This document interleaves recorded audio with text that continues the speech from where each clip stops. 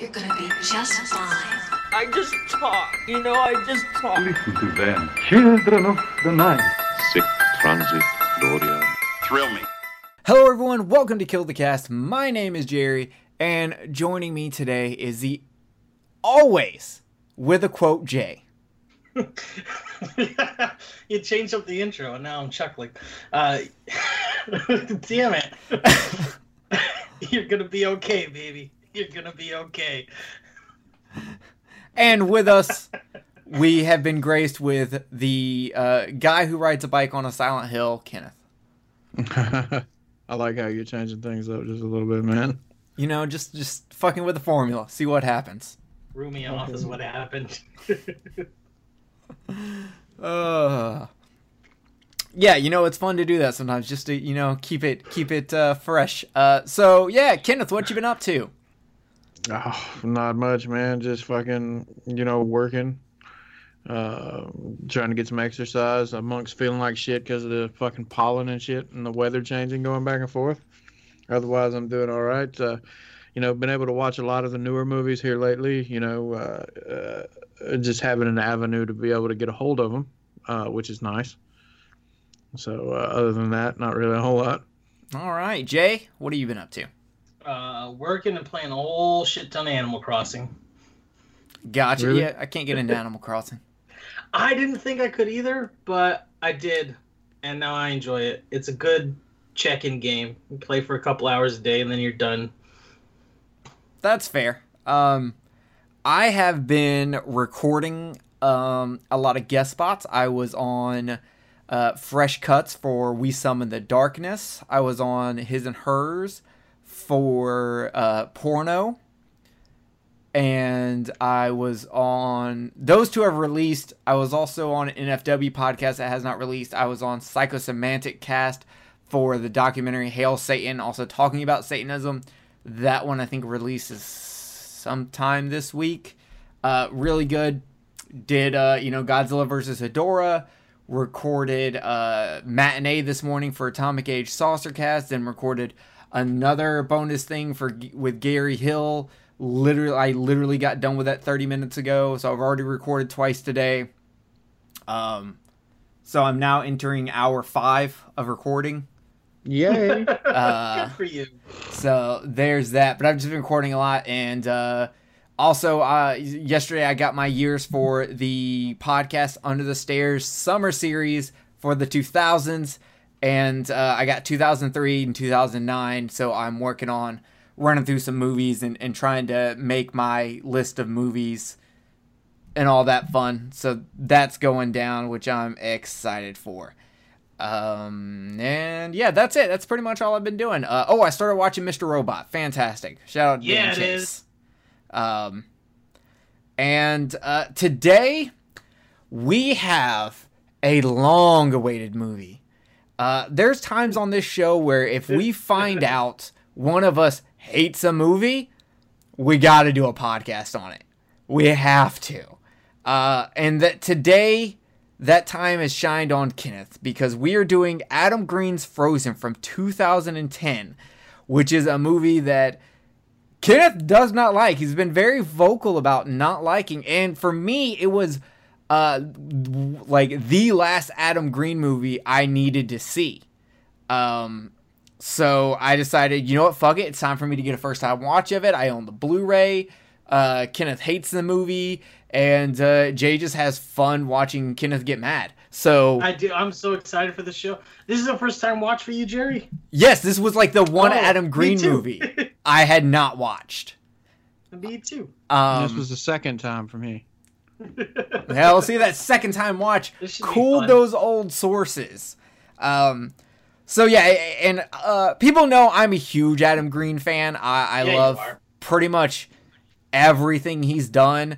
But today we're going to tackle the least Adam Green movie by Adam Green. It does not have his signature comedy style, and it's a much, much more serious flick than other movies he's directed, and that was a very interesting thing for me. It's also pretty standard. A lot of his movies have his quirk, whether there's comedy or not to them, and this is just a pretty standard thriller. I can see where you're coming from. So before we get into all of our thoughts on this time watch, Kenneth, I would like you to once again tell the audience about your first time watching this movie. All right, so my introduction to Adam Green was what a lot of most people's introduction to Adam Green was, where you watch Hatchet. And Hatchet was a great movie. I thought Hatchet was fantastic. I thought it was a breath of fresh air to the horror genre, to the slasher genre, something that we hadn't seen in a long time. And so I was really excited to know that he had come out with another movie. And I'm also, I mean, Jerry's made fun of me for it a bunch of times, but I'm also a fan of movies that are like isolation type movies, like Open Water or Buried or something like that, where it's only a couple people, the camera, and you're stuck in a situation where you got to survive. I'm actually a fan of movies like that. So when I heard about this movie, I thought that it was going to be really, really good. And I was really excited for it. I was waiting for it to come out. I was working at Blockbuster at the time, and it came in. I took it home and watched it, and oh my God, was I disappointed. I watched this movie, and I thought it was fucking terrible.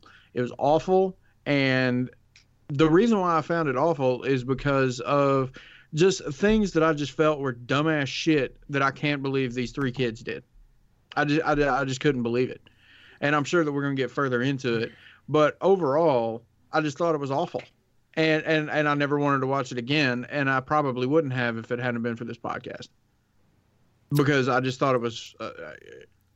I was so disappointed because I thought Adam Green was going to be the next big thing to, you know, the horror genre for the type of things that we enjoy, you know, coming out of the underground, hitting hard, and, you know, what I was looking forward to, kind of like the same thing what we thought with Eli Roth, in which case, you know, Eli Roth had a couple of heavy hitters and kind of did the same thing where he kind of fizzled out and then comes back every once in a while. You know, but I'm sitting here thinking that, you know, maybe this is going to be, you know, the next huge big thing and whatever. And I think the only movies that I really liked from Adam Green, movies-wise, because Holliston, the TV show, or the web show is great. But other than that, was the Hatchet movies. And that was it. And, you know, the rest of the stuff that he's done, I just hadn't been really impressed with. And this, I would watch Digging Up the Marrow all day long, every day over this fucking movie. Well, of course, Digging Up the Marrow is fucking amazing. No, it was not. God, that movie, so good. But from my personal taste, and y'all both know that, and everybody out there knows that listens to this podcast knows that I didn't really care for Digging Up the Marrow either. But Digging Up the Marrow was a much more enjoyable watch than this. Actually, the audience doesn't know. I edited every negative thing you two said out. Oh, okay. I made sure. This movie's amazing. The podcast is basically just me saying the movie's amazing for an hour. Okay, cool. Jay, this was a first time watch for you. So how do you feel about Adam Green? And then how do you feel about your first time watch with this movie? I like Adam Green overall. Hatchet is still my favorite of the movies he's done, but he's definitely got a unique creativity to him, regardless of how I feel about the final product that I hope doesn't ever go away. As far as this movie is concerned, I felt it would have worked really well as a short inside an anthology film, but stretched out to feature length, not so much. Okay. So as for me, I'm the biggest Adam Green fan on the show. I love all four Hatchet movies. I adore Holliston. I love Digging Up the Marrow. Chillerama is okay, since that's an anthology series that has multiple people in it working, directing. I don't really count it, but overall, I'm a just huge Adam Green fan. I love his work. I love him. I listen to his podcast. I watch stuff he puts out on YouTube, stuff like that. But for some reason, I never got around to watching Frozen, even after Kenneth started telling me how much he hated it. And I was like, man, I gotta watch this. It's like, he hates it this much.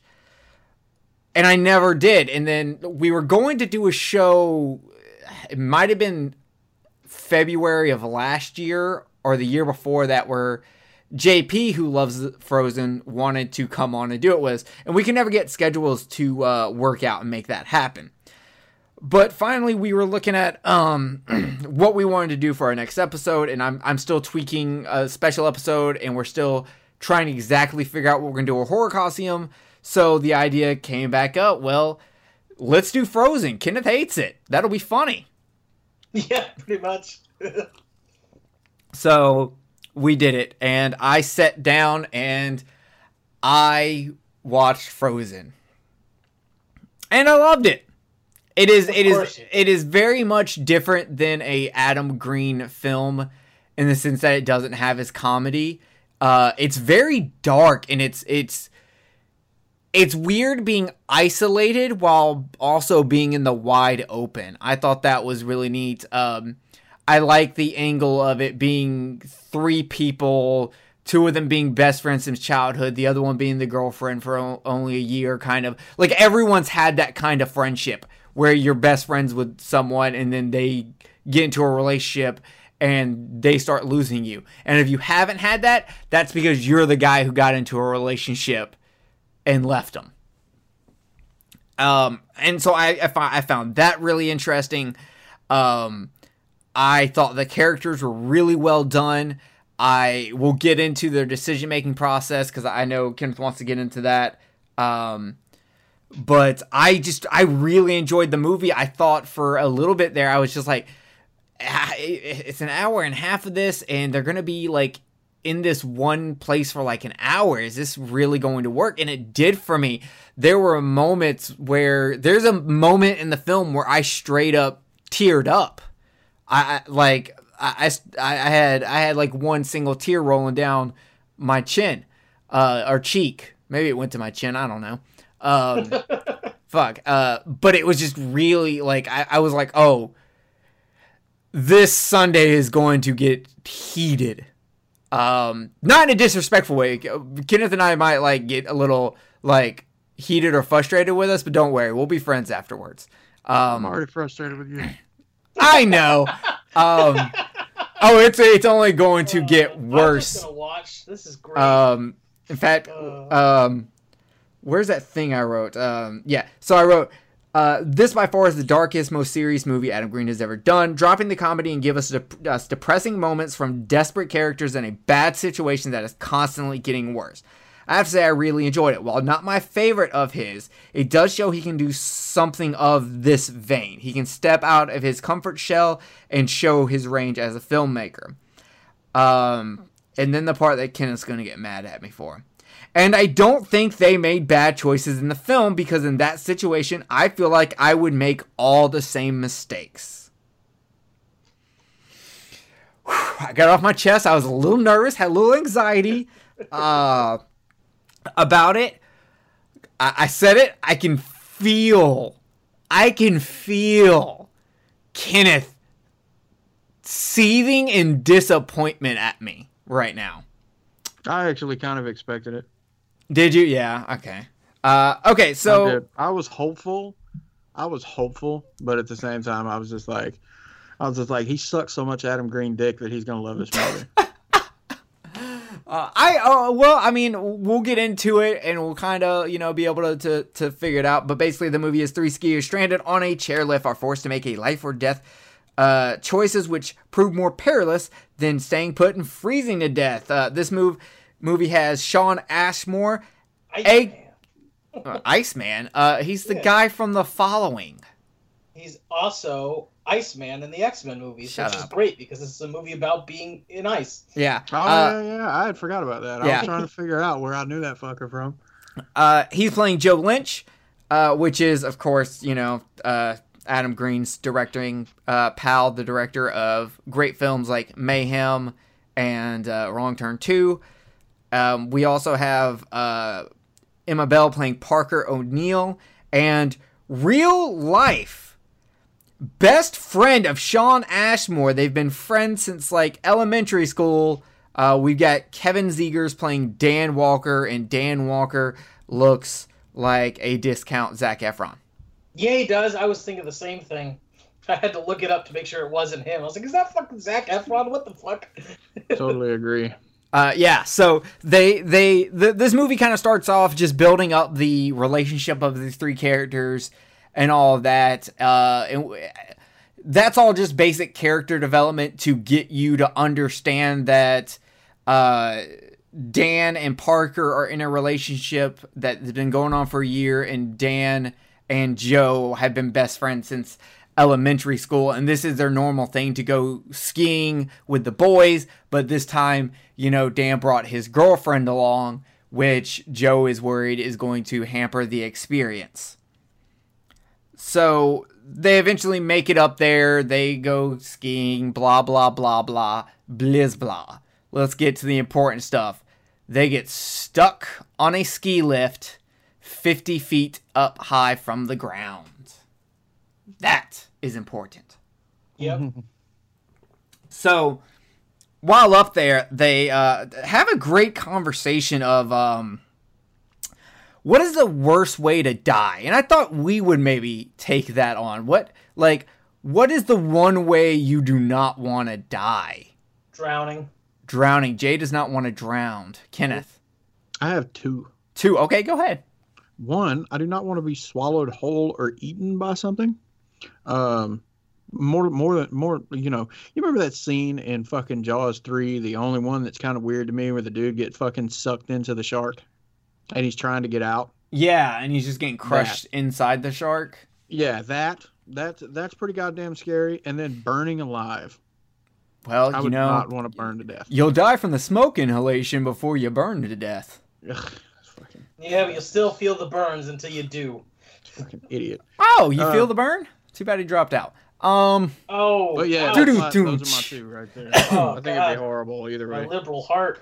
Yeah. Mine is being tortured to death by a serial killer. Really? 100%. Now, if I get to have my best way to die, feed me to a great white. Yeah, no.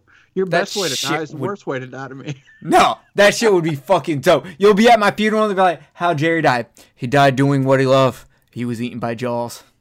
Yeah, right. As I'm, standing next to fucking shark poo. Do sharks poo? Yes. Yeah, that's what Everybody poos. There's a book about it. Okay.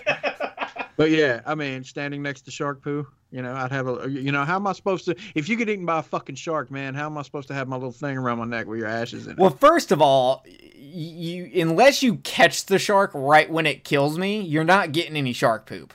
Yeah, see what I'm saying? And if you do catch the shark, you'll be able to cut him open and take me out. That's But too much work. I don't give a shit. I'll be dead. What do I care if you gotta work more? Okay, so with this, we get into the first incident in the movie where we will talk about decisions being made. Dan decides he's going to jump for it, even though it is a 50-foot drop. All right, wait. Okay. Before we get to this, let me say this. I do think, unlikely, but I do think getting stuck on that ski lift is possible. I do think it's plausible that could possibly happen. Do I think it's likely? Probably not, because I would almost be willing to bet that there are safety measures in place at every one of these areas to make sure that nobody gets stuck on a ski lift. But I do believe that this scenario is possible. Oh yeah, it's one of those things where it's movie logic. You have to let it happen for the movie to work.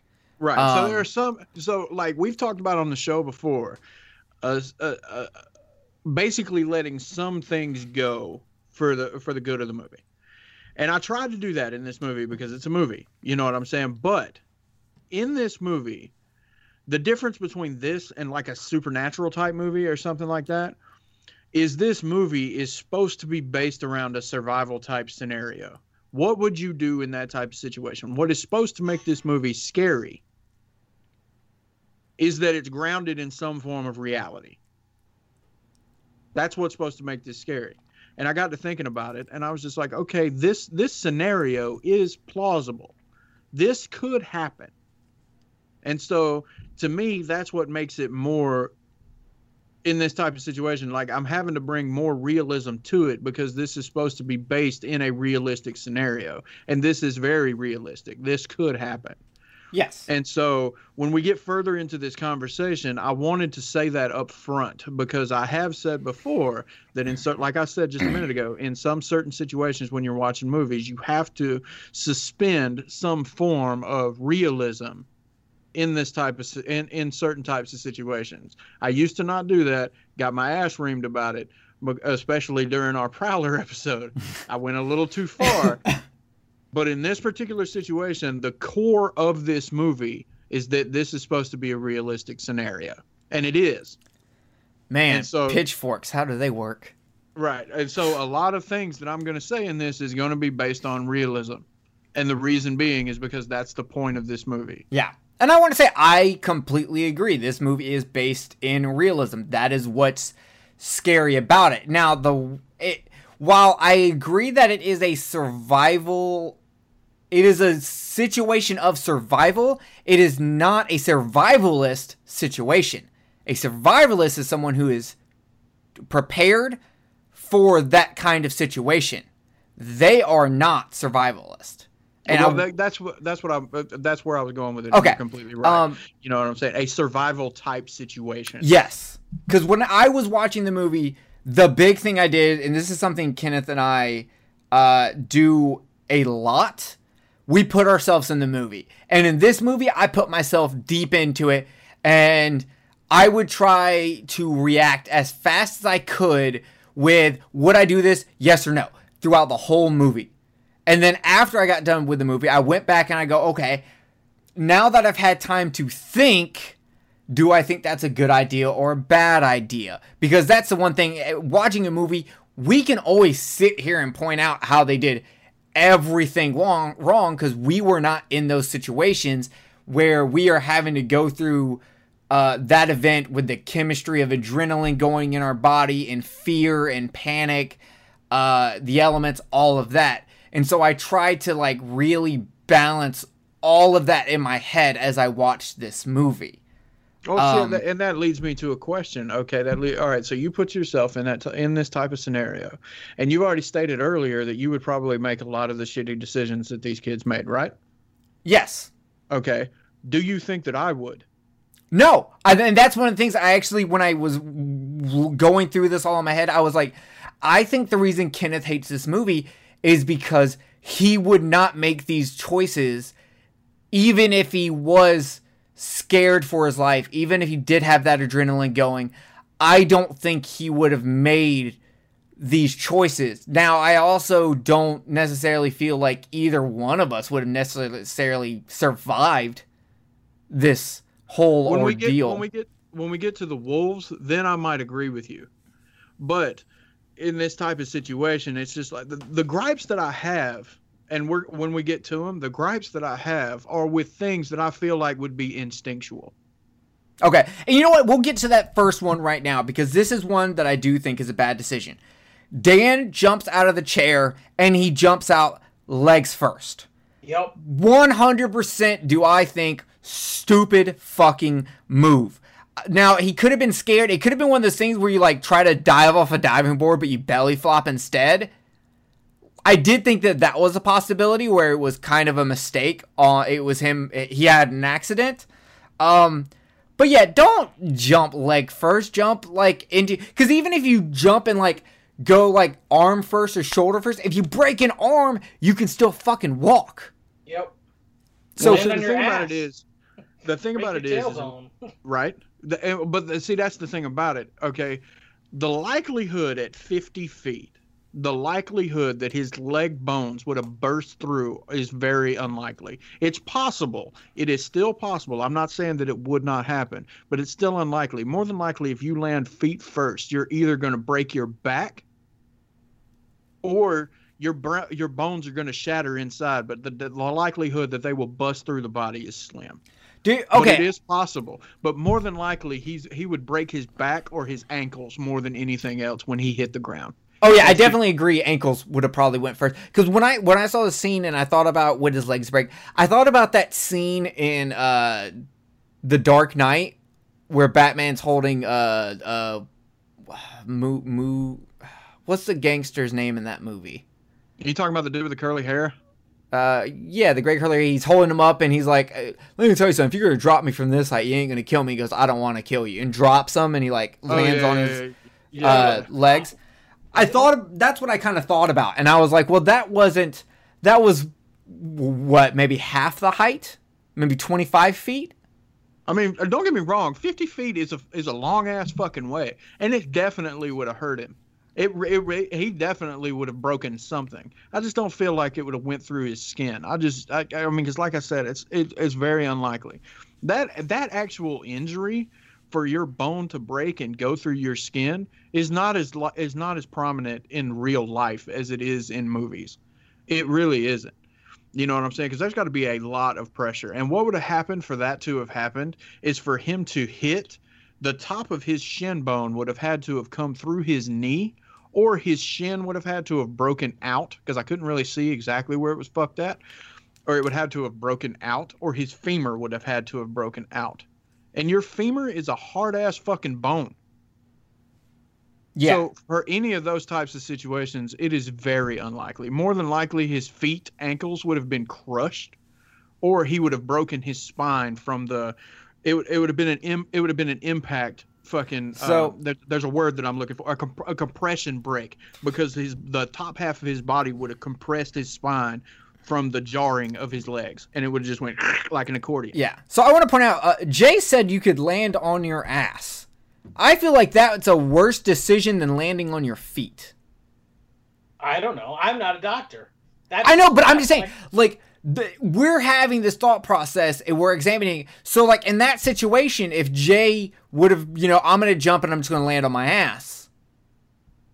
Like, and Kenneth saying you could break your spine just from landing on your feet.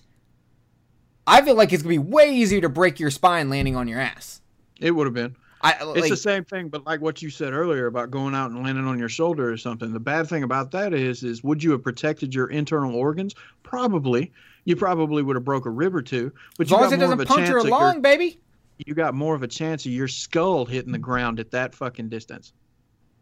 But really, is there any safe way, if you don't know anything about parkour, to jump from 50 feet? There's really not directly straight down. See, the thing about parkour, and if you're on a skateboard or anything else like that, because we've seen some motherfuckers do some shit on skateboards, all three of us have, all right, is you're moving. And so when you hit the ground, you got the inertia of still moving forward. See, sorry, I didn't mean to cut you off. Go ahead. I was going to see, what I thought was they kept showing that slanted rock. I thought he was going to jump off with his snowboard and try and hit that rock and just snowboard down the fucking hill. Actually, when it really comes down to it, that probably would have been at least a little bit, in my opinion. I could be completely wrong about this, but in my opinion, I feel like that would have been, you would have been better off doing that, because you would have still been moving. So if you jumped at an angle and kept on going, like you see the snowboarders doing those crazy fucking shits we watch on Red Bull, or at least I watch on Red Bull, then yeah. I don't drink Red Bull. But on Red Bull TV, damn, I've seen people on that, man, do some crazy fucking shit. Or maybe so he also just kind of like jumped out of the chair. I feel like if they'd each grabbed an arm and lowered him, they could have cut out a good 10, 15 feet. Well, he would have he's probably about maybe 6 feet tall, if that. If he would have hung off the edge, that would have knocked out 6 feet. But still, even at that, man, at that height up, he still would have been fucked.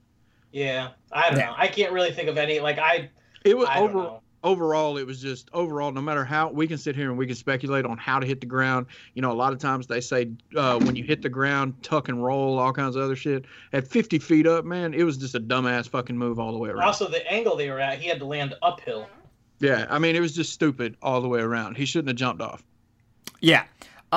So another move that I really don't understand, they throw him a scarf so he can tie up his legs. The way he reaches for the scarf where he's like lunging forward and hurting himself, I don't understand. Your arms work perfectly fine. Lay down and use your arms to push you where you need to go. Yeah, and see here we're in another situation where I'm just like, okay, that in itself, that whole scene right there where he's trying to get whatever's in front of him, I guess it's the scarf or whatever. Yeah. It's just shitty fucking goddamn shitty filmmaking in my sense, because it's making him look like that just because his legs are broken, that the bottom half of his body is fucking paralyzed. It's like, no, motherfucker. I know you're in intense pain. I know I've broken bones. I know you're in intense fucking pain. What he should have done is tried to tourniquet off the bleeding with whatever he had on his body. That's another reason why I never go anywhere without a belt on. All right? Tourniquet whatever you could, got on your fucking snowboard, and slid down the goddamn hill on your belly. Yeah. Or on your back, however you wanted to do. Because the entire area where those snow lift poles was at is clear of trees for the most part right around the poles. So he could have drug himself to his fucking... If he couldn't walk, and with that kind of break, you're not going to be able to. He could have drug himself to his snowboard, put it on the fucking ground, and slid down the goddamn hill. Yeah. So, and I agree with that. Like I said, I had a problem with that. Going on to the next thing, I wrote this down while they were like discussing climbing on the cables, and I was like, and I wrote this down just because, like I said, I was trying to just thoughts in my head, and I said, I think I would have tried to jump for a tree. I can't tell if they are close enough or not.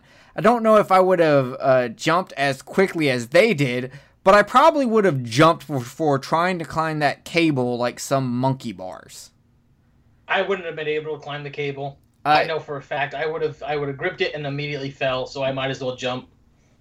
Yeah, I would not have been able to pull myself across, especially with I looked into it. Those cables actually are sharp. The stunt guy who did that actually cut through specially made gloves for him to do that. He still cut through those gloves. So that is real. That is an absolute real thing. Those cables are actually really fucking sharp.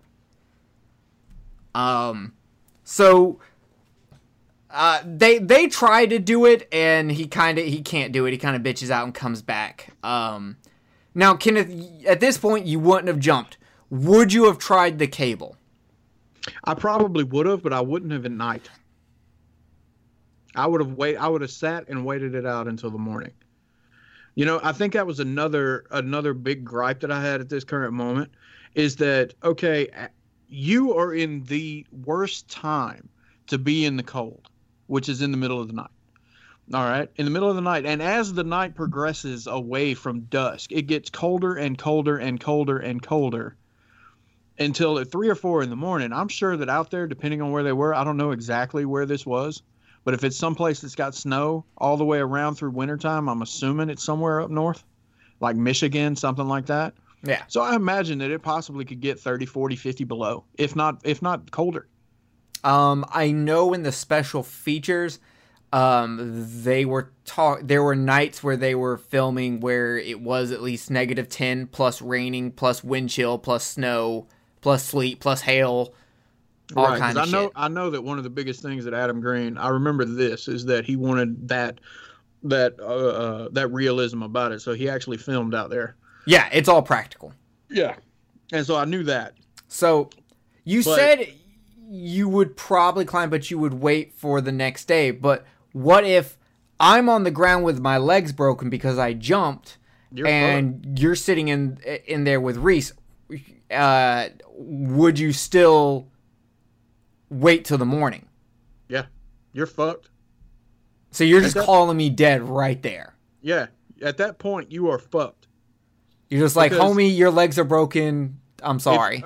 Okay, even if your legs are not, okay, let's say you have the exact same injuries. Yes. The exact same. Yes. Bones sticking out, bleeding to death.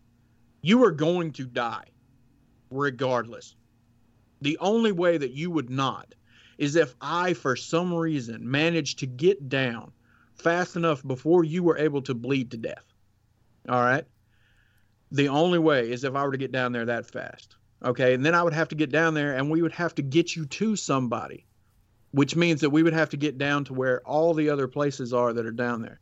And by this time, it's probably 2 in the morning. Okay. So getting down there is going to be difficult. And then by the time we get down there, we have to hope that there is anybody down there.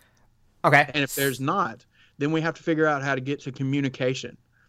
Everything like that. So all of these things, more than likely, you're going to die before we do any of this shit anyway. Okay. Now, do you think that these characters had those same thoughts in their head? The same thoughts you did? No, because obviously the dude got up and he fucking damn tried to go across the cable. Okay, but do you feel like that's them making a bad decision, or do you feel like that's a person trying to save his best friend who does not have the, like, knowledge that you have? Right. I think when it really comes down to it, the decision that he made is an irrational one, but an understandably irrational one. One. It's understandable to want to save your best friend. If it was you down there, I mean, you've been my best friend for a long fucking time. If it was you down there, okay, number one, I wouldn't have let you fucking jump to begin with. Okay. But number two, if you did something that stupid and reckless, which I highly doubt that you would, but if you did, unfortunately, if it were you and me, would I want to? Abso-fucking-lutely. Would it kill me to do what I had to do? Yes. But at that point, it would be between you, who are already injured, and Reese. True. You would eat me, wouldn't you? Just don't let her watch. When it comes down to it, man, what would you want me to do? I've survived by any means possible, though. In that situation, I would be crying like a little bitch, especially when the wolves show up. He made the perfect decision to do what he did. Where he started guarding his face. No, not him. Not the dude on the ground. The dude on the ground is he's an absolute fucking dumbass anyway. You're talking about Joe coming back off the wire. Right, and trying to keep her from looking, because that was going to happen. He was going to get eaten. There was no saving him at that point. There was none. And so, like I said, when we were talking ahead of time, I did a lot of research on this, man. And the only thing that is completely realistic, in my opinion, with maybe little things here and there, is how those wolves did. Because I did the research on it. The blood in the air, they can fucking pick that up at 300 yards to a mile is how far they can smell the blood. Yeah. So and that actually makes sense for the ending then. Yes. And the same thing with the whimpering and everything else like that, the screaming that he was doing, they can hear that up to 6 miles. So that the stuff that I learned about the wolves in this was very enlightening, because that's more than likely what attracted them there, not to mention on top that it was cold and shit. But most of the time when wolves are out, they're not out when it's actually snowing, because they feel like that everything would not be out there when it's actually snowing. But we see when the hard weather comes in and then it stops. And so when it stops, I can imagine them, once he jumps out after it stops, they smell the blood in the air. They're hungry anyway because it's wintertime. They more than likely would come out and try to get him. But the thing that I don't think is realistic is how long they hung around waiting on the other two. Oh, you think they would have moved on? Yeah, they would have let it go, because I looked that up too. A full-grown wolf, all right, how much do you think the dude that jumped down there weighed? Maybe 140, 150 pounds? I feel like they have more muscles than that, because I weigh 140. Okay. So they've got to be 180. I'd say 175, 180. Realistically, they weigh about 180 pounds. So let me pull this up that I pulled up on my phone. All right. So there's probably about, how many wolves do you think was in that pack? 10 maybe? 6, 10? All right. Wolves can survive on about 2 to 2.5 pounds of food per wolf per day, but they require about 5 pounds per wolf per day to reproduce successfully. The most that a wolf can eat in one sitting is about 22.5 pounds.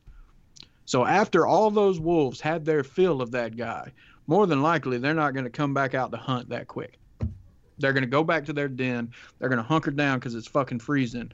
Go see pups, anything like that, whatever the fuck is going on, and they're not going to come back. And then on top of that, wolves are notorious for not wanting to be around humans, because they're not stupid. They know that humans the majority of the time fear them and try to kill them. So there is no fucking way that you can make me believe that their den is close enough to those damn ski lifts for them to fucking goddamn be able to linger around and be there that fast. Okay, I gotta trust your opinion on that. I was going to go the route of, oh well, maybe the wolves are desperate for food and everything like that. But you're right, they wouldn't have a den that close to a place where every weekend is filled with human beings. Yeah, I mean, and there's just too many people out there, man. Though you could say their den is close enough to smell the blood from his hands. I mean, maybe the next day, but they'd still be full. I mean, think about that, man. I mean, then they'd have food for extra. They wouldn't even have to go back. Like, look at the end of it when they're all sitting there eating and they don't fuck with old girl. Oh yeah, valid point. You know what I'm saying? I mean, that proves it right there. I mean, they would not have to go back. And then whatever food they have left, that's another thing that was told to me, is that wolves a lot of time will keep their food. They'll hide it, so that way they've got it for later. So if there was anything left out of that first dude, they've still got it. I mean, we saw that his hand was sticking up, which is another thing that was unbelievable to me, is that his hand was sticking up. They would more than likely drag the rest of the carcass off somewhere where they felt like it was safe. Okay, that's fair. I can give you all that. I mean, the wolves in this are supposed to be, on top of the fact that they're stranded, the wolves are the ones that are supposed to be, if I'm not mistaken, the antagonist, right? Yeah. Okay, because I always get those fucking mixed up. But they're the ones that are supposed to be the villain. They're the bad guy, next to the fact that they're stuck out in the middle of nowhere. All right, so that's what the wolves are supposed to be. They're supposed to be the bad guy. But at the same time, with it being in realism, it don't completely go with the realistic behaviors of wolves. And I was watching this documentary the other day on Disney Plus about wolves, and this guy went to this fucking island somewhere where these wolves had never really seen humans. Hell, they just walk right fucking up to him. You know what I'm saying? But they weren't trying to hurt him. Now, do you think they were curious about it? Dude with the broken legs, instead of going, oh God, had just gotten angry and loud, that they would have ran away? I don't know, because at this point they are intrigued by his blood. Right, they smell the blood, but I don't know. They always say that if you can, they can smell fear and all that other shit that people say about dogs. Yeah, the only thing that I think in this whole situation that is realistic when it comes to the wolves is everything up to that dude getting devoured. And him getting devoured. Everything up to that, I would completely believe it. I would completely be like, okay, this fucking happened and whatever else. But everything after that, them lingering around and waiting on the other two and blah, blah, blah, no. I just don't think it would have happened. Not like that. Not to the point of where they'd have been fucking goddamn hanging out up underneath him like fucking Wile E. Coyote or something, goddamn waiting on the Roadrunner to fall down underneath. While that guy's dangling. Unless I'm mistaken, they came back after he cut his hands. Now, he had cut his hands the first time to begin with. So the only thing and you're right. You could be right. That may be the reason why they hung around is because of the blood on his hands. And then so they ate the guy. They went away at night. Next morning happens. First thing, she rips her hand open, bleeds all over herself. Oh my God. Which is dumb, because if she had just said, hey, I'm stuck, he could have warmed up her hand and got it unstuck, but that's besides the point. Oh, once we get past the wolves, I'll get into that stupidity. But then he when he tried to climb the ropes again, he cut his hands, and that's when they came back. Unless I'm forgetting, but I literally just and you could be right. I just don't feel like that they would have made that much of an effort to go after that guy after getting on full fucking stomachs. I just don't think that they would have. Unless the pack is bigger than we thought. And it's also daytime and fucking so many variables. Wolves are nocturnal hunters. That's another thing that I looked up. They mostly hunt at dusk. And this is the middle of the day. And they're full. It's not like that, they're starving. If they're starving in the middle of the day, then I would imagine they would probably go hunt in the middle of the day, especially if they found something as easy prey. But they got full fucking stomachs, and it's the middle of the daytime when they normally don't hunt. Yeah, that's fair. So I want to point out that obviously Adam Green did not research wolves, but I also feel like the average person watching this would not question it. But then again, like me saying that, I'm the same guy who complains about Jaws 3 because the shark takes revenge for its child when most sharks try to eat their children as soon as they're born. Because I know about sharks. While a normal person would not know that. Unfortunately, that's the bad thing about it, is that the normal everyday person doesn't know anything about that. So it makes sharks, wolves, bears, anything like that seem like they're just absolutely fucking evil killing machine creatures. Yeah. And it puts them in a bad light. I mean, shit, you know the stories more than anybody else out of the three of us about how fucking, what people did to sharks after Jaws came out. Oh, yeah. They fucked sharks up. That's my point, dude. And the same thing with wolves. That's the reason why wolves don't like people, is because, damn, anytime that wolves are near human beings, they know what humans are like. They're not dumb animals. Yeah. So, all right. From here, we have, like, the next morning. Wait, did the Blame game take place before the next morning? I think it does. At night, yeah. They Wow, so they play the Blame game, and this is brutal, man. This whole conversation is just fucking mean towards each other. Like, oh yeah, unnecessarily. It's brutal, but in these kind of situations with people that like have not a full blown animosity, but there's kind of like a territoriality game going on between them for Dan, and you have this coming up. I get it. I can see where this comes along. This is also what? It's very common. Yeah. This is also where I wrote the thing. Couldn't you protect your face better by flipping your jacket around so the hood covers your face? Do you want me to go ahead? To answer what I just said? Oh, yeah. Yeah, do you have an answer? What's up? Okay, first off, let's start off with when all three of them are sitting up there and the weather starts kicking up. They keep talking about how it's stinging their faces and stuff. Those jackets are made to zip up right up underneath or above your nose. And the reason being is because if they're ski jackets or whatever, you can bring your goggles down and your whole face is covered. Okay, so by you answering that, I now answered it also for myself. They can't, well, I mean, they could at least done it, flip the jackets around to sleep or do that while they're sleeping. But obviously it's a movie and we have to understand them and see them talking, so they can't actually do that for the movie.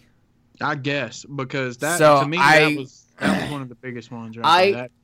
I will give them a pass for that because it's one of those things where I have to go, okay, well, it can't be a movie if we do this. No, wait. It just came to me. Okay, think about all the movies we watch where people are wearing fucking masks and costumes and shit like that. For the movie, if you could be able to, for you to be able to film the movie and everything, put a microphone inside that fucking jacket. No, that's not the issue. Is most movies you watch, like if you go back to like John Carpenter's The Thing, when someone's talking, even outside in the cold, you almost can always see their mouth. Yeah, and that was another biggest gripe that I had about this movie, is the fact that, okay, again, we're in a survival type situation. You know what I'm saying? And these are cardinal rules of a survival situation that I refuse to believe that even the fucking, rich kids that don't ever get out and the only reason they go out to places like this is for fucking recreation. I refuse to believe that they don't know one of the very first cardinal rules above anything else is that when you're fucking freezing, man, huddle together. Yeah, Iceman, I can't remember, Sean Ashmore, whatever his character's name was, Joe, that's his name. He's knowledgeable enough about frostbite, telling her not to touch it and shit, but doesn't know basic, that is pretty basic stuff. That is one, first and foremost, and then when they get irritated with each other and whatever, it's just like, come on, man, huddle together. What you could have done to stay warm in that type of situation, and I'm going to leave the fact that they didn't zip their jackets up to the side. Take your two jackets when the two are left up on the ski lift. Take your two jackets, unzip them, put one zipper to one person's jacket, one zipper to the other person's jacket, wrap them around you, and huddle together for your body heat. Okay, I would not have thought of that, so I completely understand next how time they would have. Next time you go into the snow, homie, go with me. Yeah, apparently. So I will not hold them back for the jacket idea, but I will say yes, huddling together. That we will have to take off a point for that. And then we'll leave the mouth thing out because I'll give you that one, even though I think one of the dumbest fucking moves that they could have made was not covering their faces, because more than likely that thing on the side of her face started off as windburn and then turned into frostbite. Okay, if she'd have just had her face covered by her fucking jacket and her hood, that probably would not have happened. And then the other thing is, dude had fucking goggles on his head before he threw him down to try to get Jason's attention. He had goggles on his head. Fucking goggles, dude. Yeah. You could have put those over his eyes, then saved his eyes, because cold wind in your eyes is awful. They should have thrown the skis or the snowboard or the ski poles. Right. I was upset at that one. I was like, what are you doing? He can't hear you in the middle of a snowstorm. Throw something at his car. You have a ton of shit on you that you can throw. And then on top of that, okay, they've obviously got these lock-in type shoes on, because I was concerned about this, because sometimes when you're snowboarding, you basically put your normal shoes inside the boots that are on the snowboard and lock them in. But obviously they had like lock-in type shoes, especially dude with the skis. All right. So the boards and the skis are pretty much expendable. So I would have already been throwing that shit down the fucking, 2-3 minutes, maybe 4 minutes. That's a lot of time in that situation that the guy in the fucking snowplow was sitting there, not backing up, not going forward, sitting. Yeah, I'll give you that one too. Come on, man. You mean to tell me that if you between 2 snowboards and 2 skis, you didn't clock the front of that fucking thing and get that guy's attention, and then you wait until he's backing the fuck up? Come on, man. Yeah, that is so fucking dumb. Yep, I'll give you that one. So there's a conversation that happens about Parker's puppy and it like intense. Starving to death, and that's what brought a tear to my eye, because I had Cass right next to me and I looked at him and he's all fat and fluffy, and I was like, I could never go skiing because I can never let you die. So yeah, that one was a good one. I will say that was a pretty good add for the dialogue into this movie. That one was pretty good. That was a good thought process. Yeah, when writing this movie. Yeah. So let's get into what gave me the biggest disgusted face ever as she pulls her hand off of the frozen metal. Ugh. That was just gross. It looked cool. It did. Fucking stupid. Okay, why is it stupid? Okay, so at first, and I'll explain this. At first, I thought to myself, okay, putting your bare hand onto something is pretty fucking retarded anyway. I mean, it's just ridiculous. It is probably one of the dumbest things that I've ever seen. But I was sitting there, and Cheyenne was watching it with me, and we were talking about it, and she said maybe she had her hand on that thing to make sure while she was sleeping that the bar didn't go forward. I was like, okay, that makes perfect sense. That is a good reason for you to have your hand not in your pockets and sitting up on top of the bar. But she has a bare hand because she dropped her glove, and a gloved hand. The common sense, complete common sense would be to put the gloved hand on the bar if you feel comfortable enough. It's still stupid to not keep your hands close to your body where the main part of the warmth is, because more than likely they're going to get frostbite, gloves or not. Yeah. So my thought process to justify this was, I don't have much control over when I'm sleeping, and I move a lot. I have accidentally thrown a hand at Reese's face. I have rolled off beds and couches. I have grabbed weird things and cuddle. In fact, I have something that I have to hold in my arms when I go to sleep, because if I don't, I end up taking my pillows away from my head, and I'm holding them on my chest instead. So I have a tendency to grab really bad and move around and toss and turn. So I could see myself moving around while I'm sleeping or tossing and turning and putting my hand there. And well, no, because I feel like that would be so fucking cold it would burn and wake me up. If you actually sleep soundly enough to move around. I mean, I think. Go ahead. Jay, do you think with how bad our circulation is in that situation, would we even be able to feel our hands at that point? I couldn't tell you. My feet are the things that go numb first on me. Okay, My well, hands- even in that cold temperature, Kenneth, do you think we'd be able to feel our hands at that point?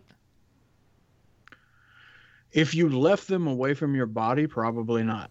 Yeah, and she was Okay, so she really could have bad just- with her hand. Yeah, she was very bad with her hands. That's one thing in the whole movie. I was like, bitch, if you don't put that hand in that fucking pocket, put it on your vagina, do something.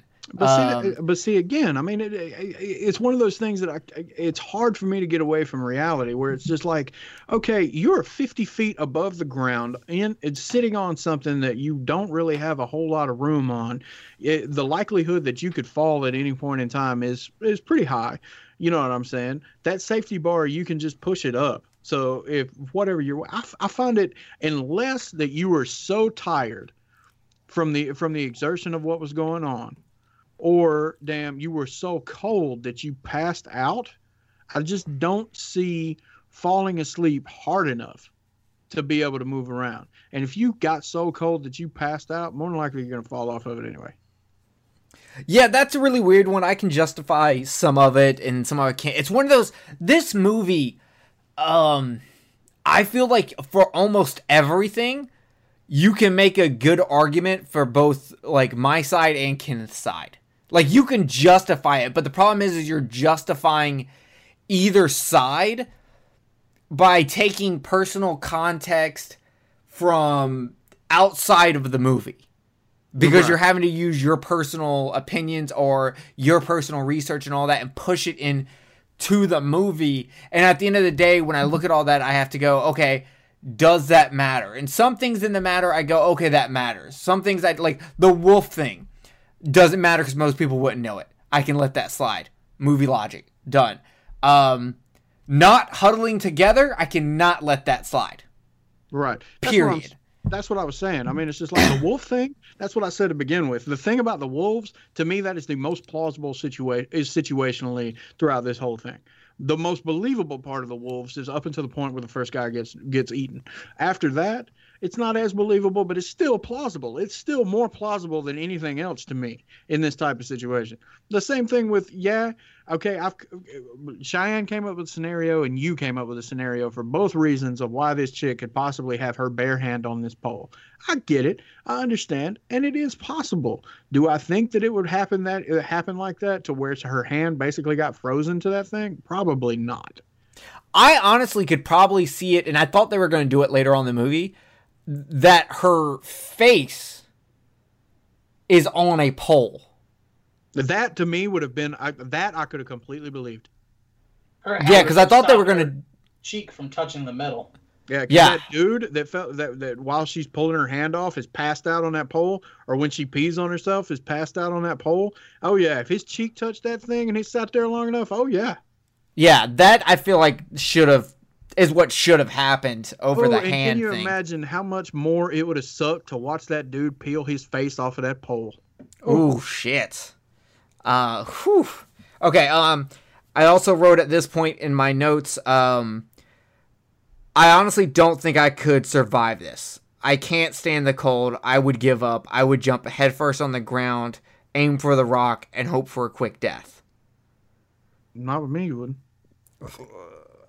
I'm just telling you my thought process.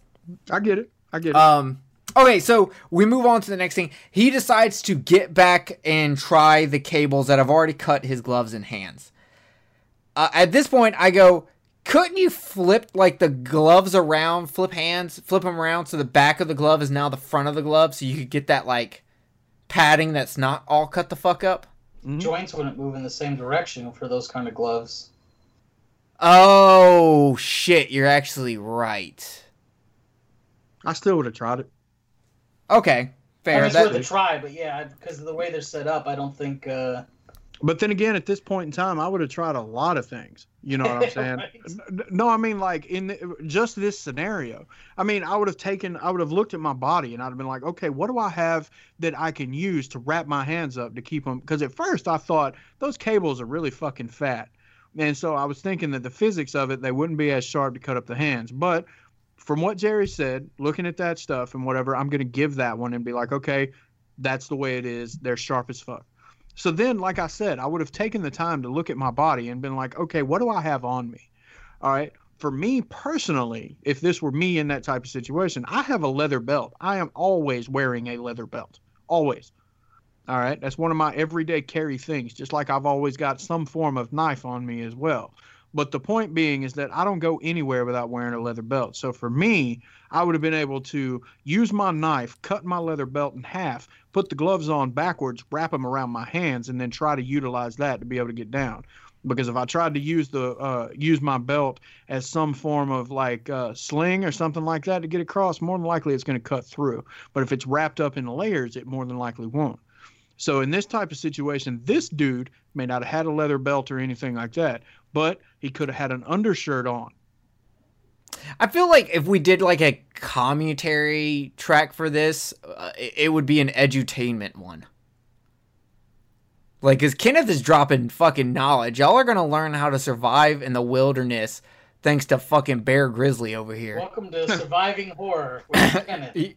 For real, I feel like we take horror movies that would involve, like, what would we do in those situations? And you have people like me and Jay who have no idea what we would do because we would just die. And then you have Kenneth going, well, you can make a bow and arrow out of that fucking twig, that dirt, MacGyver some tree sap off of that tree, and then you'll be able to, it's like, you could find, like, I just feel like Kenneth could, like, explain how to survive in horror movies.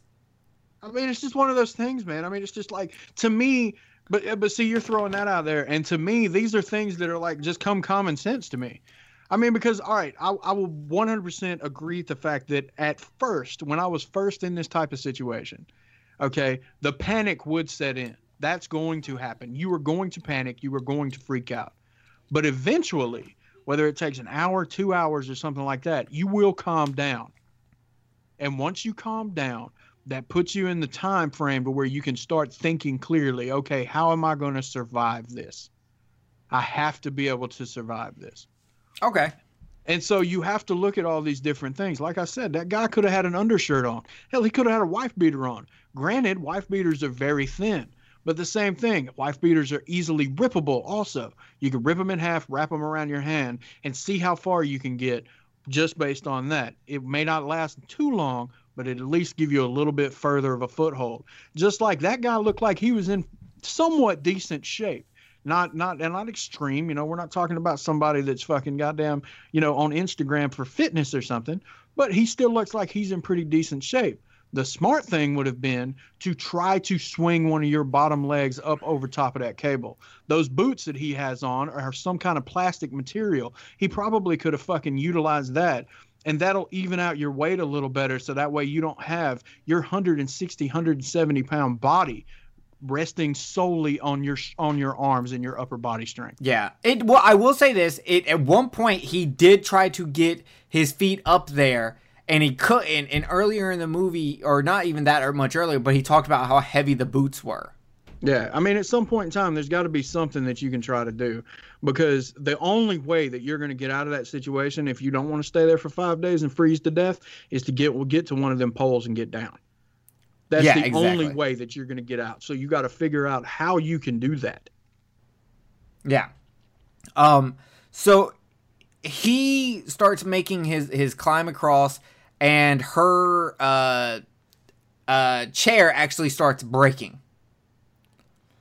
Which, that's movie, coincidentally, plot moving forward. So that's fine. I that doesn't bother me. Kenneth, does that bother you that her chair starts to break, putting everything on a timer? I mean, not really. I mean, because, again, this is one of those, the same thing you said, this is one of those type of situations where we have to give it to it for the movie. Yeah. You know what I'm saying? Would it have probably happened already? Yeah, maybe. I have had shit like that happen to me where it's just like, it's one of those freak kind of things where you're like, oh, fuck. You know what I'm saying? But you know, for the sake of the movie, yeah, I'll give it this one. You know what I'm saying? I'll give it to him. Yeah. What about you, Jay? Were you okay with that, or did you like roll your it eyes? Makes sense. It's the end of the weekend. These chairs aren't used to having people sit in them for 24 hours like that without maintenance. And it looked like it was just a loose bolt versus something actually physically breaking. So it makes sense to me. Oh, fun story. When I was watching the special features for this, there was a guy who a year before, like, they started filming up there, went up there on that same what is this thing called, by the way? Ski lift? Yeah, ski lift. That same ski lift. That same ski lift actually in real life was not being used. It was old and they didn't really use it anymore. But a year before they started filming, a guy actually went up there and shot himself in the head on the ski lift. Jesus. Like, you can see the bullet hole in the chair. They didn't show that bullet hole. And they did later on get that, like, verified, where they were like, we met someone who knew the person who did that. Damn. But it was not the chair that they were using, but it was a chair that you possibly could see in the movie, but they weren't going to, like, try and pinpoint it for you. Right. That's crazy. Yeah. The special features for this are actually really good, Kenneth. You would fucking like the special features. Because they actually they spend a lot of times with the wolves, actually. Yeah, I was actually about to say, you know, next time you come down or something like that, you know, when we're not in threat, I would like to watch the special features because it sounds pretty interesting. Like, the special features to me would be better than the movie. Yeah, I actually think you would like that better. So he makes it down the pole, and he has Parker throw him his what is that skiing stick called? What is that called? A ski pole. Ski pole. I like ski stick. Whatever you want to work with. Ski stick. Yeah. Pole. Oh, ski stick. That's for all you early 2000s people keeping it crunk. Okay, so Joe slides it down. He gets to the snowboard and gets on it, but the wolves chase after him. Though he does end up, like, a wolf does attack him, and he does, like, jab that motherfucker with the ski stick. Yeah, I don't see that particular wolf coming back. Yeah, that wolf's done. So he gets on the snowboard, and that's it. Another night passes, and, no one's showing up to help Parker, so it's not looking good. And at this point, she's trying to, like, crawl down and trying to, like, jump down because the bolt is starting to go. And it ends up falling and getting closer to the ground with the bolt, with the chair being held on by a wire. And then that eventually snaps, and it falls down. She's already hit the ground, and it falls down and kind of hits her ankle and hurts her ankle. I got another problem right there. Oh, okay, go ahead. It's just like, okay, you are falling, in which case the fact that this thing fell down as far as it did and let her get that close to the ground is the only thing that saved her. Okay, we know that. That's what saved her, completely 100% plausible. The moment that she should have hit the ground, the moment, move out the fucking way, because you know that thing is coming right behind you. That would have been my first thought. The moment I hit the ground, start fucking rolling out of the way, because that thing is coming right fucking behind you. Well, she's exhausted, man. She is exhausted. She's probably not in the right headspace. Starving, that's the reason why I'm not. That's the reason why I'm not saying get up and run, but roll out of the way. And then you can sit there and you can lay on the ground and fucking take as much time as you need. Kenneth's watching the movie. This happens. He pauses it, pulls up a Ludacris song. Move, bitch. Get out the way. Exactly, dude. I mean, it's just like, come on. You've made it this far. You were finally on the ground, and you going to let the ski lift that fucking goddamn is coming right behind you take you out? Fuck that shit. Yeah, that's fair. So Parker starts crawling down the mountain because I'm assuming she doesn't want to try to walk on her ankle. She comes across like a big blood streak in the snow and is approached by a wolf. And the wolf kind of just looks at her, I guess sizing her up or something, and then ignores her to go back to start eating the corpse of Joe. Yeah. Which, if you have the Blu-ray, you can actually see the death scene for Joe. Nice. I watched it for free on YouTube. Yeah, Legally supported by ads. Yeah, it is not in the movie because Adam Green didn't want it in the movie. He felt like it was too brutal for what the movie, like the movie didn't need this big gore piece. But he did film it in case, the producers at A Bigger Boat wanted that in like an unrated version of the movie. I'm gonna look it up. Yeah.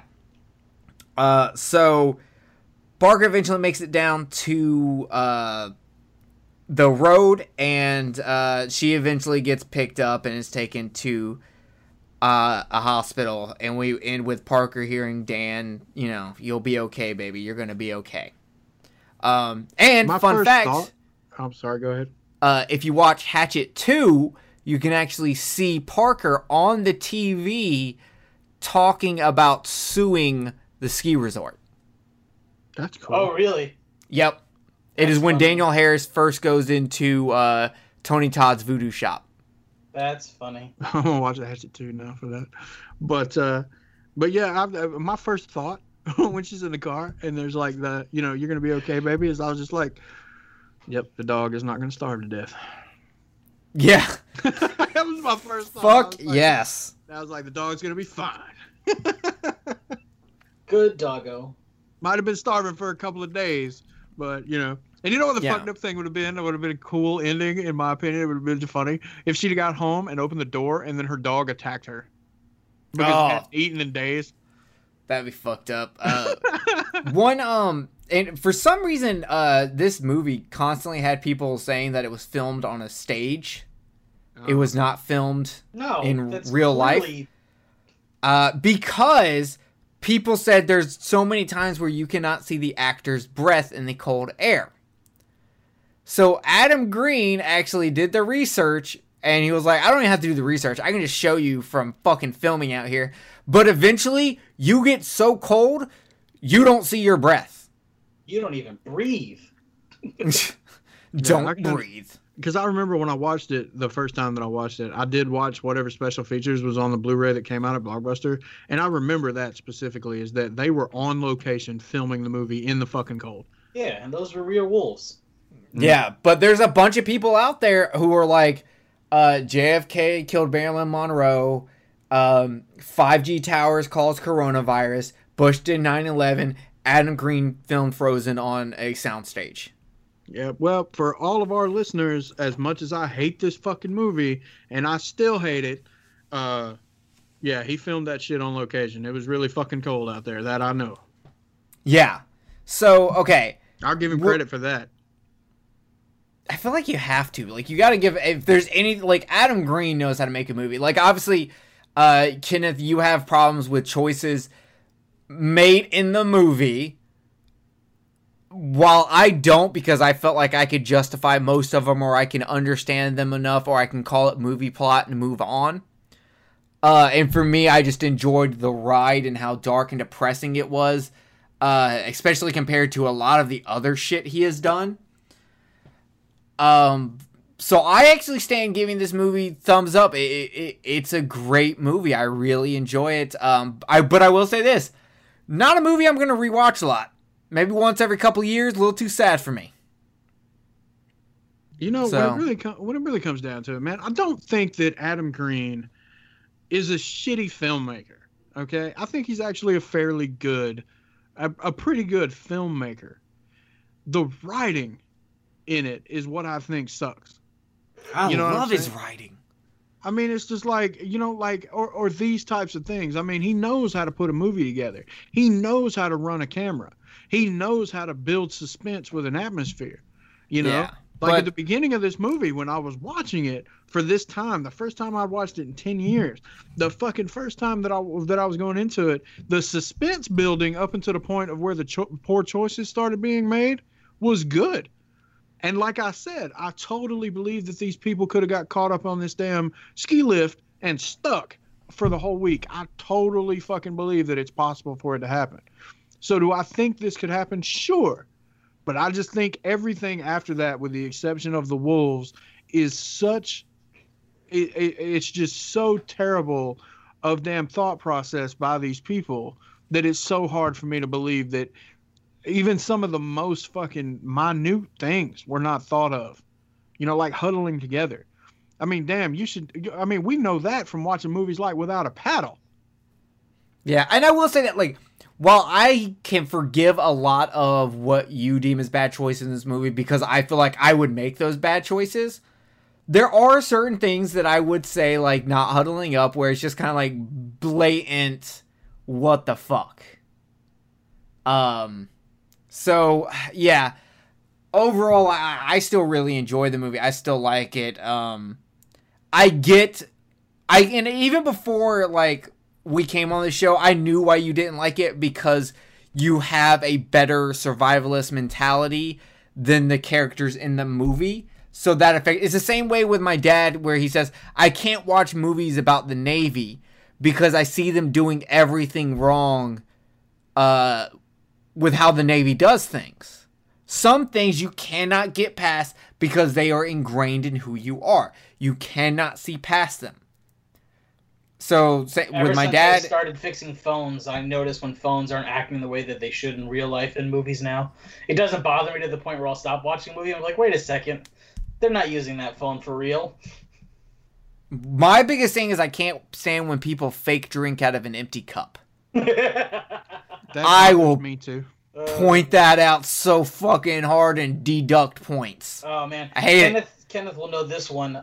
The only pet peeve I have that always makes me eye roll is in action movies when they pull the slide on their pistols right before a fight scene, which you only do after you reload or you're trying to clear the chamber. You don't have to do it to fire the gun for the first time, and it's just wasting a shell. It's fucking dumb.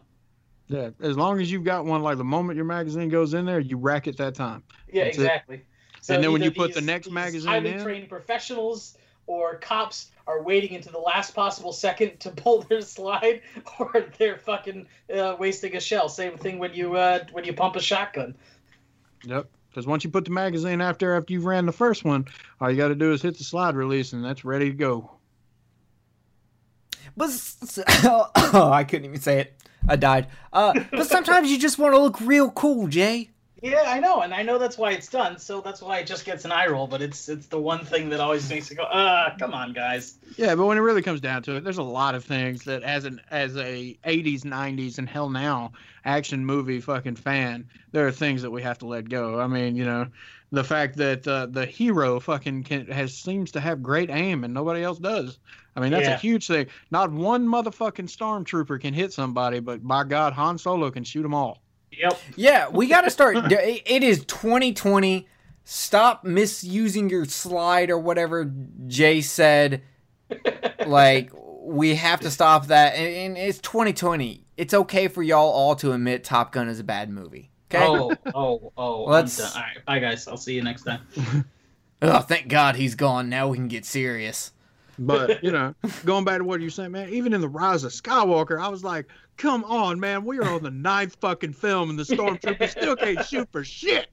For real, don't y'all have military training? Half of you were trained as orphans. Did you guys watch The Mandalorian? I haven't. No, I only watched a couple episodes. So on the last episode of the season, there's not spoilers. There's an opening scene with two stormtroopers, and it's just their dialogue, and they talk about not being able to hit stuff, and it's fucking hilarious. Nice. I'm glad that its fucking attention has been brought to it. But that's the same guy that wrote the third Thor movie, wrote that episode, and it shows. Yeah, Ragnarok was great. A little too much like a video game for me, but it wasn't bad. I love Ragnarok. So yeah, does anyone have any like last things they want to say about Frozen? Not really. I mean, so like I said at the beginning, it was okay. I wasn't, I didn't hate it. I probably don't have any need to own it or rewatch it anytime soon. And I think it would have worked a lot better as a short. Like a lot of the stuff, with the exception of a couple of scenes, was just unnecessary. There wasn't really any big character development in the first like 15, 20 minutes of the movie while they're just skiing and talking. Like the movie could have opened with them getting on the ski lift and getting stuck for all I cared. Disagree. That's fair. Like Okay. it is character development because they are setting up the characters and explaining who the characters are to you. So by the time they get in that stressful situation, you know your characters. Yeah, I know their names, but I mean, there's nothing. No, about you them know that has they're connected them to me at that point. Yeah, there see, should have been. They have, their relationships. You get the tidbit about Joe being a ladies' man, but not getting in relationships. That gets developed even further later on. You I get agree the with whole, Jerry. Okay. yeah. I agree with Jerry because Okay. I feel like the point of the whole beginning of this, aside from you learning each individual person's personality, is I feel like that this is the time for you to develop some form of attachment to these three kids, so that way you feel worse about their situation later. Yeah, And, but like, I didn't connect with them at all. Yeah, but see, it doesn't matter whether you did or I did or anybody else. The point is that's what that is there for. That fluff is there for whatever people in the audience do feel that type of connection with them. I mean, it's just like you just spend a whole day learning about these people, seeing the boyfriend and the girl's relationship, which she's trying to learn how to fucking snowboard and then. You know what I'm saying? I mean, I'm kind of in the same boat as you, where I really didn't give a shit. But that's the point of those moments, is so that way you can learn about these people and you can start to have some form of emotional attachment to these people. And then once they get stuck in this situation, you feel worse for them. And it's just like, the whole time I'm just like, okay, yeah, I see this, I see where it's going. All these people are still fucking dumbasses. Yeah, and I did have that connection, but I think it's also because I really like Adam Green's dialogue. I like how he writes dialogue. So I was connected. I felt for these characters. I felt like there were some real moments when they were in those shitty situations of what they were saying to each other. I like the blame game and the dog conversation. Those two conversations were fucking heavy hitters. When they first got stuck up there and Joe starts talking about the worst ways to die, like obviously he's using humor to help him get over fear that he's scared, something that, a lot of us do. Right. So I really like the characters. I like how Adam writes characters. I like how Adam writes dialogue. So yeah, there are a few things in this movie, obviously didn't really like how they went down, but overall I can let almost all of it go and just enjoy this movie. But like I said, I understand why a certain type of person would not be able to. So Yeah. I'm right in the middle of both of you. I can let it go like Jerry, but the stuff surrounding all the other stuff was just boring to me. And see, with me, the dialogue, I can 100% get behind you on that, because the dialogue to me was written perfectly to convey what it wanted to convey. You know what I'm saying? Like, making the situation, making it seem more like you in that type of situation where it's just like, oh my God, you know what I'm saying? This chick is thinking about shit that she's not going to be able to get back to and blah, blah, blah, like the dog and whatever else. And the blaming thing, which is actually very common amongst people that are stuck in situations like this. The two most common things that happen to people, if you're in a group and you're stuck in a survival situation where you have to survive, the blaming thing comes up and it ends up causing people to fight each other and it puts you in a more fucked up situation. And then the second thing is if you're in a survival situation and you're by yourself, you end up fucking goddamn hating yourself and asking yourself why. And the moment that you're fucking what's the word that I'm looking for? The strength in yourself starts to go down. Your belief and confidence in yourself starts to go down because you start blaming yourself for the situation. That's a lot of time when people die. I think the way they called it in the movie The Edge, about people die of shame because they're stuck in that type of situation and they just give up. And that happens. That's real. That happens. People just give up because they're just like, oh my God, I can't believe I got stuck in this situation. I'm not going to be able to get out of this situation. I'm not going to be able to survive. I can't do this. I can't do this. Yeah, that would probably be how I would die. Yeah, and see, I the thing can't about it deal is- with this, and I'm just gonna end it. Yeah, and see, like I said, if we were together, I would not let you go out like that. Because it's like, because I know that, you know, and it's in any type of fucked up situation, emotionally, whether it's a survival situation or an at-home situation or something like that, it is difficult when you're that emotionally distraught to not look inward and try to figure out why it's your fault that you're in the situation that you're in. And are you going to be able to get out of that type of situation? It's a very, very polarizing thing inside yourself spiritually.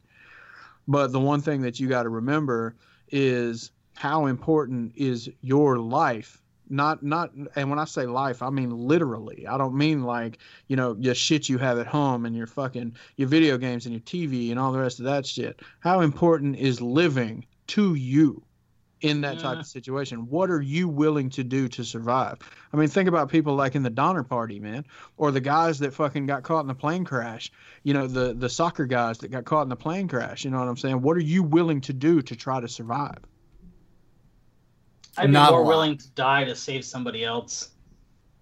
Yeah, and see, there I would be more willing to die to not have to deal with the struggle. exactly. You know, but it's a real thing, and I get where Jerry's coming from. I mean, it's a real thing, and I'm not one of those people. I'm not gonna. I enjoy living to the point of where I don't want to go out, and I especially don't want to go out that way. So I'm not going to give up that easily. I'm not. You know, and that's the reason why, like, I know some of the things that I know and take the time, because it's like, you know, I like doing outdoorsy type shit. And so if I get stuck in a situation ever where I need to know how to survive, I need to know certain things to be able to get by. You know, like if you're in a survival situation and you're not caught in a fucking ski lift, the first thing you need to do is try to find some form of shelter. Because if it's during the daytime, the moment the night comes, if it's cold outside, you're going to freeze. And if it's not cold outside, there's going to be animals out there that want to eat you. Oh, is that what came at night in that movie? It was cold weather? Yeah. Oh, that makes sense. But no, I mean, you have a point. Like, you're definitely the survivalist out of us three. 100%. We would not make it anywhere close to how long you would make it. But damn, that was a good talk on Frozen. I like that. Yeah, that was good. It was civilized. We were civilized. So I guess we're about to get out of here because I can't think of anything else I need to bring up unless someone's heard something interesting they want to talk about real quick. I can't think of anything. I liked We Summon the Darkness. I enjoyed it. I haven't seen that. It's not bad. It's just it's so lackluster. Like, it definitely could have been so much better, and they walked the line instead of like fully committing. I hear you. But I enjoyed it. I can't think of what else that I've watched. Oh, I watched Gretel and Hansel. That was pretty good. I may have talked about that the last time we recorded. Oh man, think so. I might sneeze on the mic in a second, so I apologize if that happens. There is a brand new rated R Mortal Kombat animated movie, and anybody who's a fan of Mortal Kombat, I would suggest watching because it's fucking amazing. Okay, I'll need to check that out. I watched the Cursed films on Shudder. I've enjoyed that. That was pretty good. I actually did learn some stuff, so that was pretty dope. The last two episodes of the series on the Crow and the Twilight Zone movie are definitely the best. Dude, that I cannot believe they showed that fucking footage for the Twilight Zone one, dude. They're like, we filmed it, we're fucking using it. Did you watch it, Jay? No, I vaguely remember the story, so I think I know what you're talking about. Oh my God, man. I mean, it's like, I rewound it and I went back and I was like, holy fuck, that's fucked up. Yeah, they show the helicopter crashing, and like the blades go right where the actor and the two children that were illegally hired are. Yeah, you see actor and children, and then you see fucking helicopter blade, and then nothing. I mean, and it's nonstop, man. And I was like, I can't believe they showed it. I was like, holy fuck. I was shocked too. And I've heard if you like slow down the video, you can actually see like some kind of body part or head. I've heard people say it's the actor's head come out, and I was like, I have no interest in slowing that down. Yeah, I'm good. I'll pass on that. But it was fucked up. I was like, oh yeah. my god. It makes me look at John Landis a little like, man, you fucked up. That's your fault. I'm with you, dude, because I got to looking at that kind of shit, and I was just like, damn, because know I'm a fan of American Werewolf in London, and then he did the Thriller video, and then some other ones that I'm aware of, and I was like, you know what I mean? I don't know if I'd actually want to, if I ever had the opportunity to be in one of his movies. Yeah, I don't know. It's kind of that's risky. Yeah, dude, that was fucked up when I watched that one. I mean, I enjoyed the one on The Crow, because I'm a huge fan of that movie. But the rest of the other ones, I pretty much knew everything from those. Yeah, The Crow was great because I learned about the dude from Hills Have Eyes having a part in the movie. I did not know that he was in the movie originally, and it all got cut because they couldn't film those scenes as the skeleton cowboy or whatever he was. Yeah.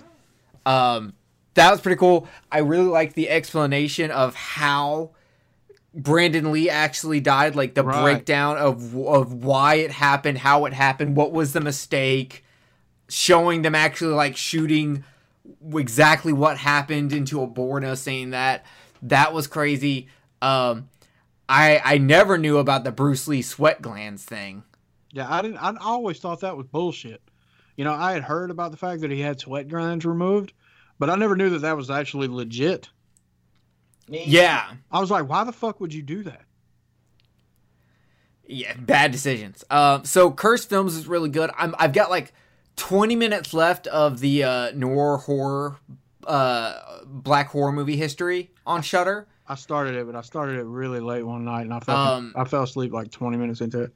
Yeah, it's really good. I got like 20 minutes left on that. I love horror documentaries. I've been, if you want to see a really good horror documentary, Machete Maidens Unleashed is about the when they started making horror movies in the Philippines. That's really good. What platform is this on? I don't know what it's on anymore. I'll look it up. It gets put on YouTube, but it gets taken down a lot because it has nudity in it. I'll check Just Watch real quick. I'll see if I can find it. Machete Maidens Unleashed. But I'm glad that they're like... Yeah, no, you can only rent it. But I'm glad that they're like putting out, more documentaries based around horror type stuff. It's nice because you're starting to get more of an in-depth view on certain things. And so, like, my favorite part of the one about The Crow was actually being able to see like the Polaroid fucking makeup tests and stuff like that of different things that they did with Brandon. Yeah, for real. That was pretty dope. So yeah, I'm enjoying it, getting through these. If you know of any good horror documentaries that Shudder has created that maybe I'm missing, let me know, because I'm a huge documentary fan, and I'm especially a huge documentary guy when it comes to like horror movies and stuff like that. That's just so interesting to me. So I've watched those. I'm probably just gonna. I'm in season 3 of Mr. Robot, so I might watch more of that. But I've also got to start watching my 2003, 2009 movies to start getting. I've got to pick 5 for each year, and then they'll all get dwindled down to me picking 2. But so I'll be doing that just like I did last year. So that's a lot of fun. Other than that, I think we're fucking golden, guys. Check us out on Facebook and Twitter and Instagram and all other kind of places. We got t-shirts. We've got Kenneth. I don't know. We got Kenneth. We've got assholes that don't think that we're doing our stuff right on our podcast page. Oh yeah. Real quick, homie. Fuck. Shit. Oh, goddamn, that guy. I posted a thing because I was like, hey, I have this idea of something I want to do that's just extra content. It'll just be kind of fun. so I posted it in a few places, and I posted it in our Facebook group. Yep. And this guy, Ron Charles, his first post says, so on a horror... Okay, first of all, my idea was to get me and 3 other people to do like a top 5 list of something in horror, but we're going to make it visual, and it'll be like, top 5 Blu-rays you own, top 5 favorite like horror figures you have, or top 5 fucking autographs, shit like that. Something to be kind of cool, kind of visual. I thought it would be fun. So this guy says, so on a horror podcast group, you want to talk about covers and toys. Really do. First of all, dude, most horror groups have people talking about covers, posters, toys. That's typical. And Ron Charles, you don't need to be talking shit to me when your hairline's back further than LeBron's and you're doing these weird fucking pencil coke-like thin bangs to cover it up. It don't look good, homie. It's time. Shave it. Go bald. All right? It's time, buddy. So I said, dude, it's my fucking podcast group, so yeah, I do. He replies. Not to mention, we have 85 episodes talking about horror movies that he's welcome to listen to. He's not welcome to listen to them. Not Fuck if him. you stay off. Yeah, the way I look at it, man, I mean, it's just like, if you don't fucking like goddamn something that has to do, that we choose to do in our fucking group, whether it's got to do with fucking materials, being Blu-rays or whatever the fuck else, then don't goddamn look at the fucking post. Move the fuck on. Yeah, and so he was just like, so he replied saying, it's all yours then, jackass. I'll leave. I don't think you have that many people asswipe. What do you, I'm not sure what you're have that many people for what? How many people that want to do that? Because I've got enough people that have hit me up and said they're interested, or have enough people listen to the podcast. Obviously people listen to it because I've got numbers that show people listen to it. So I was just like, good fucking riddance. We don't need Negative Nancy in here when A Nightmare on Elm Street already exists. Go fix your fucking hairline because those bangs ain't helping. And then my boy, Mike Ravinsky, the Russian Cyclops who did the Underwater Kaiju artwork for me and the Suicide Club artwork for me, said, I mean, who says a lot of the subjects can't be horror-related collectibles? Pretty sure a lot of it, if not most horror fans, collect cool shit. Mm-hmm. Valid point. Ron Charles also posted at the same time, just in a separate, saying, when you get to actual horror, let us know. That's when people will join. Bish, what? I don't understand. You're making no fucking sense. You're just being dumb. So I said, that is what the normal podcast is for. A conversation on horror. This is bonus shit for fun. What is your problem, dude? His reply, I'm gone asswipe. You stick to Blu-rays, spelled incorrectly, and collectibles, all move on horror. But my Blu-rays are horror movies. Yeah. My collectibles are from horror movies. Yeah. What the fuck do you mean? So I said LOL because what horror fans don't like Blu-rays and collectibles of horror stuff? Get the fuck out of here. Lacey Lou then hit him with a picture of Chucky because he looks like Chucky. So, and other people chimed in. Lacey said some shit. Bill said some shit. Dan Chase said some shit that, they all had my back and took aim on this fucking dude. So, this episode is dedicated to Ron Charles. Fuck you. Go fix your goddamn hairline and go buy a Blu-ray. What is wrong with you? Do you act like you don't have collectibles, but I'm almost positive you have like a Jason Goes to Hell body pillow with a removable mustache that you can shave off for real fucking authentic Jason Goes to Hell action. But hey, at least the pillow will fuck you. So I guess there's something good. But we're out of here, guys. Everyone else, we fucking love you. We do this for you. Thank you for joining us. 6 hours of podcasting today. My back is fucking killing me. and I'm hungry, and I want cheese sticks. So I want fucking cheese sticks. put them motherfuckers in an air fryer. Ooh, damn. I want an air fryer. Ooh, damn. Air fryers are so fucking good. So, Bastard, you have cheese sticks and air fryers. I'm fucking pissed. killing it. Killing the game. So, we love you.